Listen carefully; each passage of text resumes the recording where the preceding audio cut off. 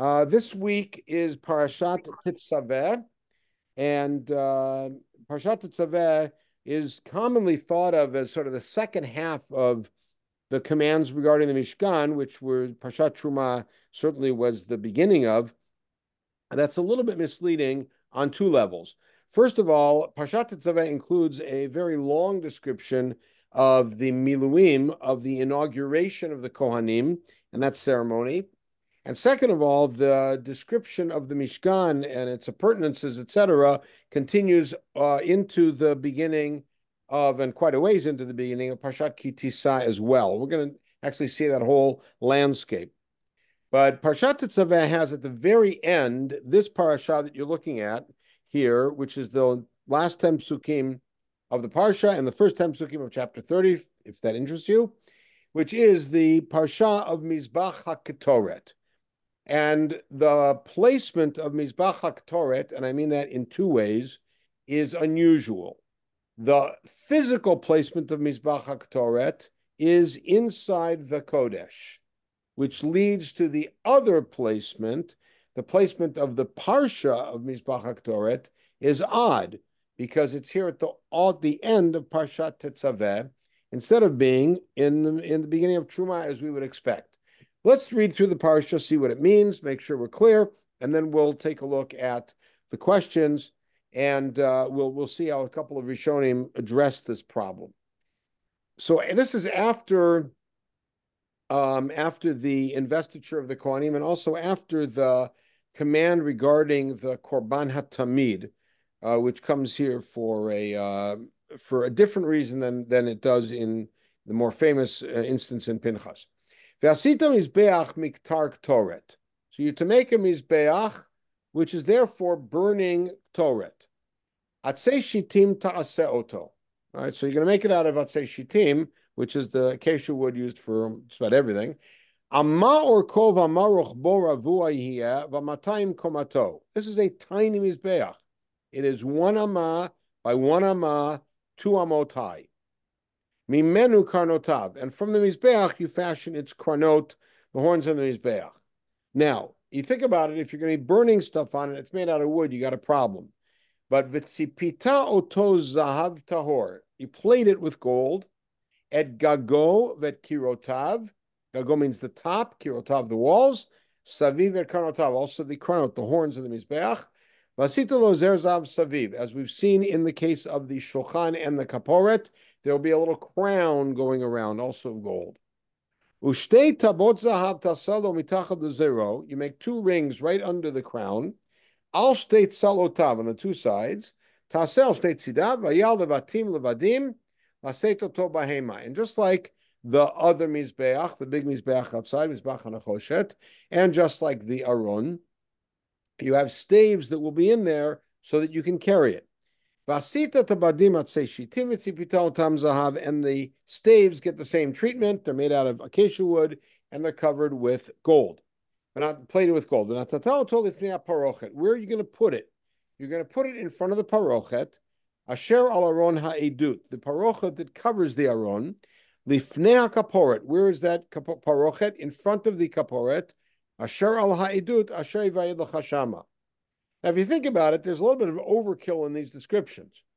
The minute that you say that you're going to put it in front of the parochet, then you already know that the parochet is in front of the aron, and the aron has the kaporet on it, and the kaporet's on top of the edut. It's like a lot of over too much information here. Viktir alav aron ktoret samim baboker. Now, this should be already a surprise if you're accustomed to the commands in Parshat Truma. Because in Parshat Truma, we are given commands about how to build the different kelim. Sometimes where to place that kli, and maybe a little bit of a hint of something that's going to be done with the kli, but that's it. Here you get a full-blown description of what these going to be offered on this kli, which is Viktir alav haron ketoret samim baboker beitivot hanirot yaktirena. So Aaron should burn a ketoret samim, and we're going to get the ingredients for it in a little while, every morning, Beitivot hanerot yaktirana. When he cleans out the nerot, he should burn it, which means these two kelim are not only linked in proximity in where they're in their space, but also in their avodah. That when the kohen comes in the morning to clean out the nerot, he should also light the ktoret. Plus, when Aaron lights the nerot in the afternoon, because you light the nerot in the late afternoon to burn all night, and then you clean them out in the morning. Then you burn the incense again. So the Ktoret will now be tamid, like the menorah is a ner that is tamid, and the shulchan is lechem panim lefanai tamid, and the mizbeach hanachoshet outside has a korban tamid. Now the Ktoret is a Ktoret tamid. What's going to make it a Ktoret tamid? The fact that it's burned up in the morning and then burned up, meaning not consumed, burning upwards in the morning and in the evening. Now, so far, this is strange for two reasons. It's strange because it's not with the other kelim. It's presented much, much later than all the other kelim. Second of all, because in the description of how to build the kli is also a description of what's going to be offered on it in detail. There's a third oddity. Lo talu alav ktoret zara v'ola umincha. We're not just told what to do, we're told what not to do. By the way, the Aron doesn't say, and don't put anybody else's luchot in there. And the menorah doesn't say, and don't use any other kind of oil. And the shulchan doesn't say, I don't want any of those crackers, I just want lechem panim. It's just what you do. Here, lo talu alav ktoret zara v'ola umincha. You can't bring up a foreign ktoret, which may mean a ktoret for another god. It may mean a ktoret that is at a different time. It could be a ktoret offered by a different person, and it could be a ktoret of a different mix than the one commanded. The first one's not likely, but in any case, the ola umincha, you also can't offer up any other kind of offering on it. The nesech lo tischu, you also can't pour libations on it. Now, libations would be tempting because it is small, it's accessible, you don't have to stand up, it's 2 amot tall, and because it is inside, you would think, ooh, the nesach, the wine you want to bring inside. Nope, you can't bring it inside. The chiper Aaron al karnotav, this is the fourth strange thing about it. The chiper Aaron al karnotav achat bashana. We do not hear about this in regards to any of the other kelim of the Mishkan, at least not yet, that Aharon is going to have to be mechaper for the kranot. That's strange. Why? And once a year. Midam chatata kippurim achat bashana yechaper alav l'dorotechem. By the way, we've never heard of any of these things. But from the blood of the chatata kippurim, he's going to once a year be mechaper. Kodesh kodeshim hu l'Adonai. Chazak chazak v'nit chazek. That's the end of the parsha. All right? This piece is full of strange things. Now, parenthetically, you might think that the Ktoret, the Mizbach HaKtoret, is for some reason in some other category, and therefore it's not included with the other kelim at the beginning of Truma. And so to put you at rest, to put your mind at rest at least, in the description of the charge to Betzalel, which is near the end of the commands regarding the Mishkan. We're going to go over the whole thing in a few minutes. You read that Vani nenatati toat oliyav nechisamach matiram lev kol chachamim natei chochma v'asu et kol asher tziviticha. All right, that's the up until there. It's like I've called Betzalel and I've given him wisdom, etc., etc., and now I've given him a helper, and they're going to do everything I told you, which means 8 ohel moed. V'eta aron la'edut, v'eta kaporet asher alav et kol klei ha'ohel. Okay. V'eta shulchan v'et kelav. Now we're in the Kodesh. V'eta menorah Torah v'et kol keleha. V'et mizbach haktoret. So you see in this description, the mizbach haktoret is included with the other things that are inside. It's not separated out. And then we go outside. Mizbach olav v'et kol keleha v'eta kiyod kano. Those are the things that are out in the yard.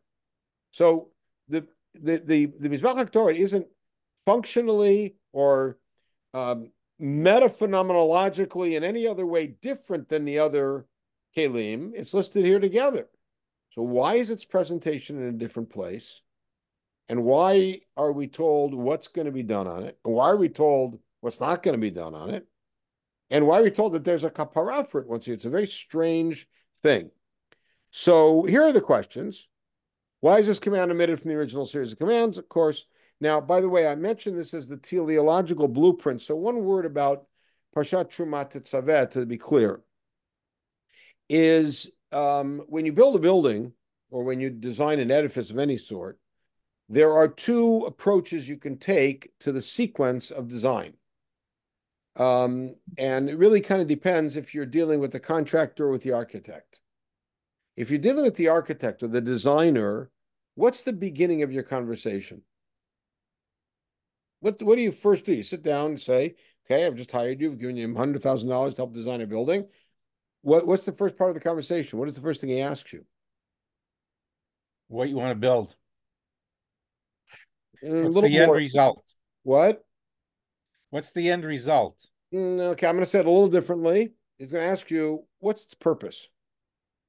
What's its purpose? Is it a gym? Is it a dining room? Is it a restaurant? Is it a store?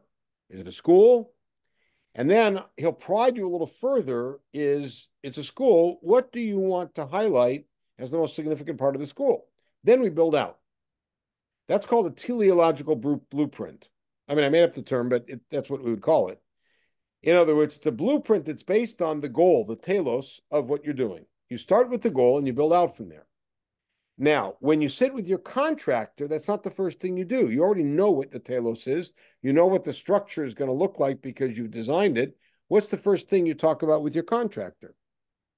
How to demo the building that's there, how to remove all of the debris, and how to lay the foundation. That's called a practical blueprint, a sequential blueprint, where you go in order of what actually has to happen, right? So Truma is clearly a teleological blueprint. The Mishkan doesn't start with the Krashim and with the Mishkan. It starts with the Aron. Even the Mishkan and Krashim are out of order. Because what do you put on first? The boards, the sockets, or the tent? What's the order that you set them up? Board, sockets, tent. What's the order? What do you set up first? Uh, Boards and sockets. Okay, good. I would even say sockets and boards. You have Sockets and boards. sockets down, then you put the boards in, you put the tent over it. In the meantime, the Torah describes the Mishkan, then the Krachim, then the Adanim, backwards. Because the whole blueprint here is about purpose, not about function. Or should we say purpose, not about the actual sequence of building.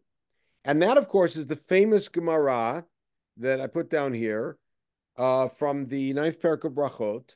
Amar Rabbi Shmuel bar Nachmani, Amar Rabbi Yonatan, Betzalel, al Shem Chochmato Nikra. Why was Betzalel called Betzalel? Because he was so wise. What does that mean?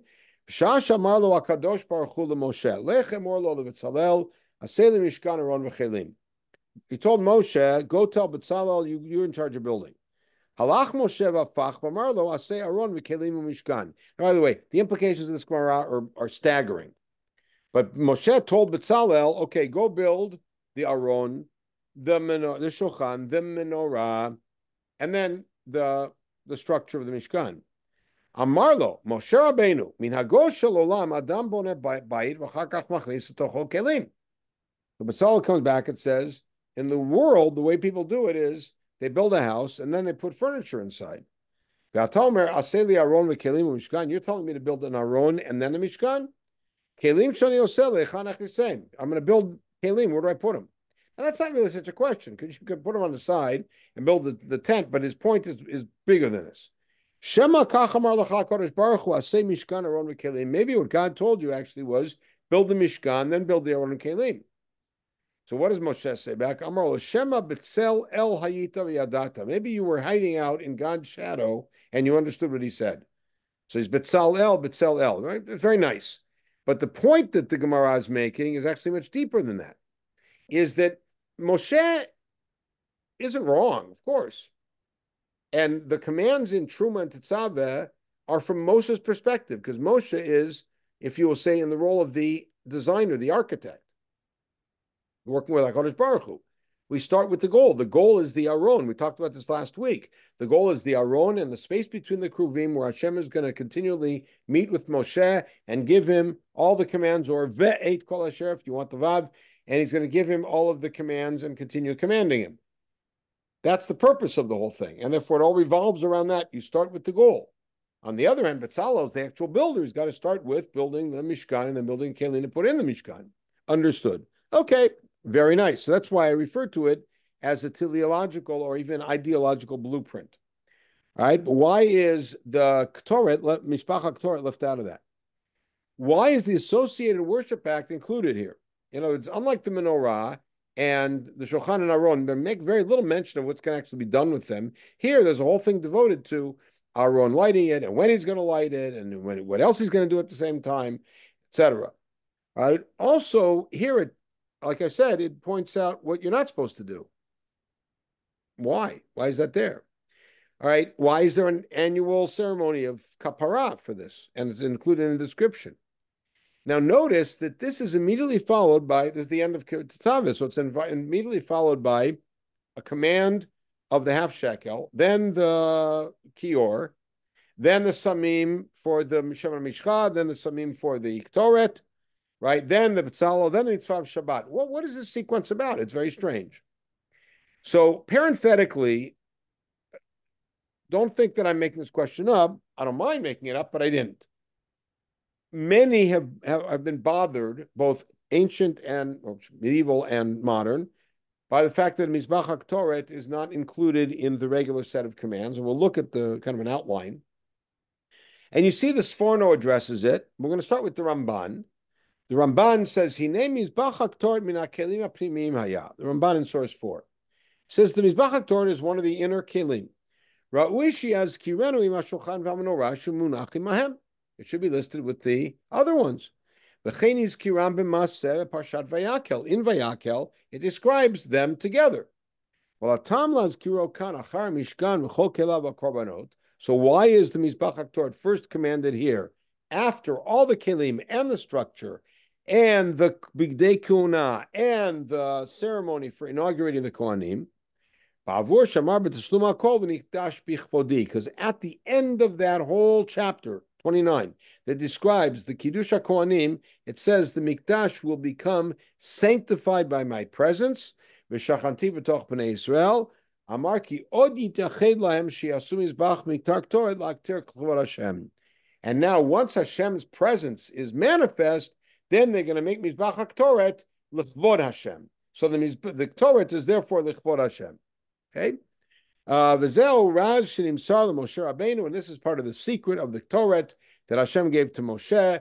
The Ktoret stops the Magefa. The Ktoret is a symbol of the cloud that represents Hashem's Shekhinah, etc. Take a look at the Sforno. A couple hundred years later, V'lo uzkar zeh hamizbeach im shar kelim parshat Truma, has the same problem. Because he says the purpose of all of the other kelim was to ensure and enable the presence of God among us. Right? It also wasn't to bring God's presence into the house, which is the korbanot, according to this Sforno. Etc. He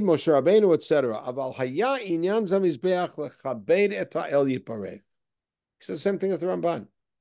The purpose of the Mizbach HaKtoret was to honor Hashem after he comes. So therefore, it's put after all those things are put, and after the effect of those things is felt of Hashem's presence. Now, to honor him, we have this Mizbach HaKtoret. There may be another way to look at that, but to do so, we have to look at the whole sequence. Here's the sequence. This is the teleological blueprint. All right, the first, and I'm doing parsha by parsha. The first parsha is Truma. Here's what you have to bring, all the different things, and the purpose of it is stated, Asula Mikdash v'shachanti b'tocham. But if you look through the series, and we're going to go through all of them now, you will see that at different points, there is another sub-purpose presented, or maybe alternate purpose presented with those kelim. So the next section is 3 kelim of the Mishkan. One of them is the Aron, which has the kaporet and the kruvim. And the purpose there is stated, I'm going to meet with you, Moshe, and continue to give you commands from between the kruvim atop the kaporet. Then there's a shulchan, and the shulchan is not given a purpose. Then there's the menorah. The menorah is not given a purpose, meaning there's no special, unique purpose stated with those. Now, you could make the argument that they are all part of what's going to be inside the Kodesh, and they're part of V'noati l'chasham. Maybe. We got a problem, which is that there's a parochet separating the Aron, etc., from the rest. So we really can't associate the same reason, because we got a shulchan and a menorah. Now, we then go to the, and this is following the order, the physical structure of the Mishkan. The tent covers, the boards and sockets, again, in that order, the curtains. Then we go to the courtyard, the mizbeach that's outside, the courtyard itself with the curtains and all of that. By the way, no new purpose given in any of those parshiot. Then there's this two psukim at the beginning of Tetzaveh, which is a command that everybody has to bring oil. Now, what's changed here is two things have changed at the beginning of Tetzaveh with these two psukim. First of all, in everything that we've seen from Roman numeral 2 through 4, it's all been about this is what you make, this is how big to make it, this is the materials to use. In the meantime, back in the first paragraph we already had, these are the materials everybody has to donate. Now there's something new, which is everybody should bring pure oil for the menorah. What's the difference between that and Roman numeral 1? The answer is very straightforward. Roman numeral 1 is a one-time deal. Bring the materials, we build a Mishkan. Number 5 is different. You have to bring the menorah on a regular basis. The shemen, zayit, zach, katit, lamaor, on a regular basis. That it's going to be lit all the time. Suddenly we're entering into a new phase of this description. We've gone from the one-time structure and all the things that need to be done to the regular maintenance and avodah that goes on. That then takes us to the Big Day Kuhuna that we have, right? And the Big Day Kuhuna, at a certain point, also give us a purpose. But how are the Big Day Kuhuna different? Why is Roman numeral 5 in the middle here? Because unlike the other things which are built once and that's it, first of all, Begadim wear out. You have to have more Begadim, and there's more. The Begadim are now not now site-specific, but person-specific. So you have to have Begadim for the different Kohanim.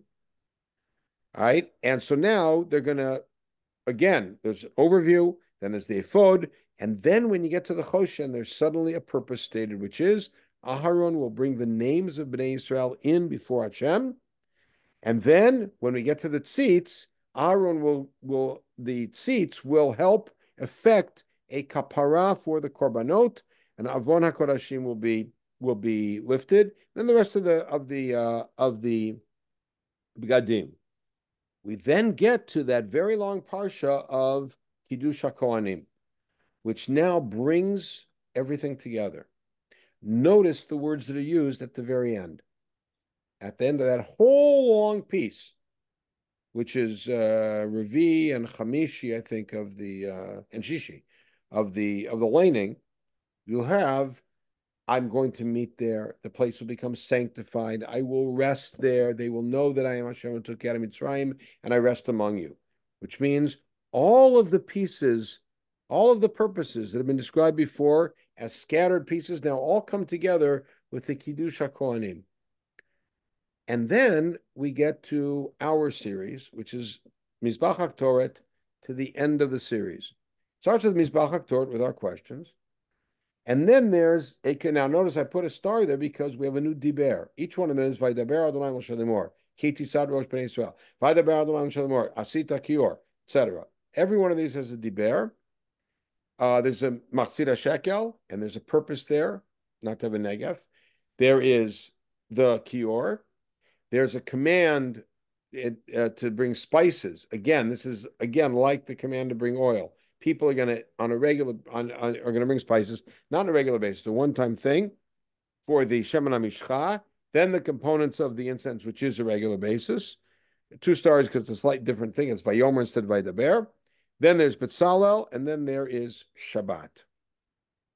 But notice that within this entire section of Roman numeral 8 through 14, this whole separated section, there's no purpose stated except for there shouldn't be a plague. But there's no purpose stated to all of this. What do all these things have in common? Why are they in the sequence they are? Why are they all put back here? And what's their purpose? So I'd like to suggest that if you take a look at it, how many parashiot are there in this section? Meaning, after we finish Kiddush HaKohanim, how many sections do we have? Well, it's easy to count. There's 7. All right. And what's the last one? The last one is Shabbat. Now, notice that we have moved out of the Mishkan. Besides the Mizbach HaKtor, we moved out of the Mishkan, donating the half shekel. The kior is on the outside, donating the samim, etc. Betzalel is going to work on the outside, and Shabbat, which is everywhere. We've moved outside of the Mishkan. Notice that everything that's taken place up until now is very inside, very intimate. It's between Akadosh Baruch Hu and essentially Aharon Uvanav, perhaps. Aharon Uvanav, who are going to be lighting the menorah, etc. Where are we now? So now we're in the world of everybody. Everybody gives half a shekel, right? The kior, what's the kior? The kior is Aaron and Banav, and in some cases Moshe, washing their hands and their feet on the way in to do the avodah from the outside. Then there's bringing in things from the outside, and then people on the outside who are building. What's going on?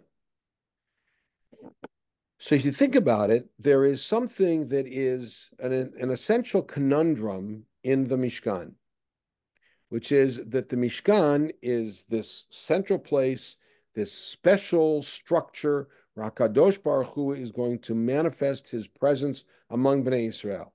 But the Mishkan is cut off from everybody else. The Mishkan itself has tent covers over all of it. The centerpiece of it has a parochet protecting that. It's all really separated from everybody else. And even the Chatzer has curtains. That's fine, but it's a secluded and intimate place. How's everybody else going to connect? How's everybody else going to become part of this? So you could say vicariously, the fact that I donated a little gold and that made it somewhere onto the shulchan, and the fact that I brought some spices and they're using that in the Shemen HaMishcha could be, I did donate a half a shekel and they're using that for the korbanot, so I'm somehow connected. But I think what this last section is doing is bringing the outside in and connecting it and making a powerful statement about what it is. And I'll get to that at the end, but first I want to address the Mizbach HaKtoret. The Mizbach HaKtoret is a representation of Am Yisrael's meeting with HaKadosh Baruch Hu. What's the cloud of the Ktoret that has to be lit every morning and every evening? So the way the Ramban explains it in his introduction to Parshat Truma, the cloud of the Ktoret is the cloud that covers Har Sinai. It's where Am Yisrael and HaKadosh Baruch Hu meet. We're not allowed to go inside, but that cloud represents as if we're there. And so therefore, this Kli is a Kli more about bringing us in than about bringing HaKadosh Baruch Hu down. And as a result of that, what do we see in the commands? We see not only to build the Kli, where to put the Kli, that it has to be lit every morning and every evening, tamid, because the tmidiyut, the constancy of the presence in the Mishkan, is something that's also part of our presence, not just HaKadosh Baruch Hu's presence. And for that reason, we must be careful not to light a Ktoret Zarah. Our presence, we have to be very careful to keep it along strict lines, to do it exactly the way HaKadosh Baruch Hu commanded. Not a Ktoret Zarah, not a Lana, not a Mincha, not a Nesach, just exactly what he commanded. And because it involves our presence in the Mishkan, it's also going to, by definition, involve errors, mistakes. And therefore, built into the Mizbach HaKtoret is the need to have a yearly expiation ceremony to cleanse it. Because that's what happens. People make mistakes. This is our presence there. And therefore, it's listed at the end, not as a separate Kli, but a Kli that has a whole different function. Now, what's the very last item on the list? The last item on this whole list is Shabbat. And Shabbat, if you think about it, looking at Breshit, is a great gift HaKadosh Baruch Hu gave to the world. He built rest into the world. And yet, a critical line shows up here which ends up having impact not only halachically, but also phenomenologically on what Shabbat is, and that is Beini uvein b'nei Yisrael oti leolam. Shabbat is a private sign between us. That's why we have Goy Shabbat Chayav Mitah. And that's why in our Daven we say, V'lo netato l'goyei ha'aratzot. It doesn't belong to them. It only belongs to us. Shabbat is that point of private meeting between us and HaKadosh Baruch Hu. And what I'd like to suggest is this line, Beinu ve'en b'nei Yisrael, is really what informs all of these things. All of these things are the private, intimate connection between HaKadosh Baruch Hu and Bnei Yisrael around the Mishkan. This is why when we returned from Bavel and started building the Mikdash, and the Shomronim said, let's participate with you, what did we say to them? Lo lachem v'lanu livnot bayit leEloheinu. No, not your business, it's ours. This is Oti Bnei Uvein Bnei Yisrael. This is the private piece. And so all of these parashot, which culminate in Shabbat, loop them into the intimate relationship that those of us on the outside have with HaKadosh Baruch Hu and with this great edifice of the Mishkan, which of course the purpose of it is to bring HaKadosh Baruch Hu's presence into the camp, but also to bring our presence into that intimate connection with HaKadosh Baruch Hu along the way.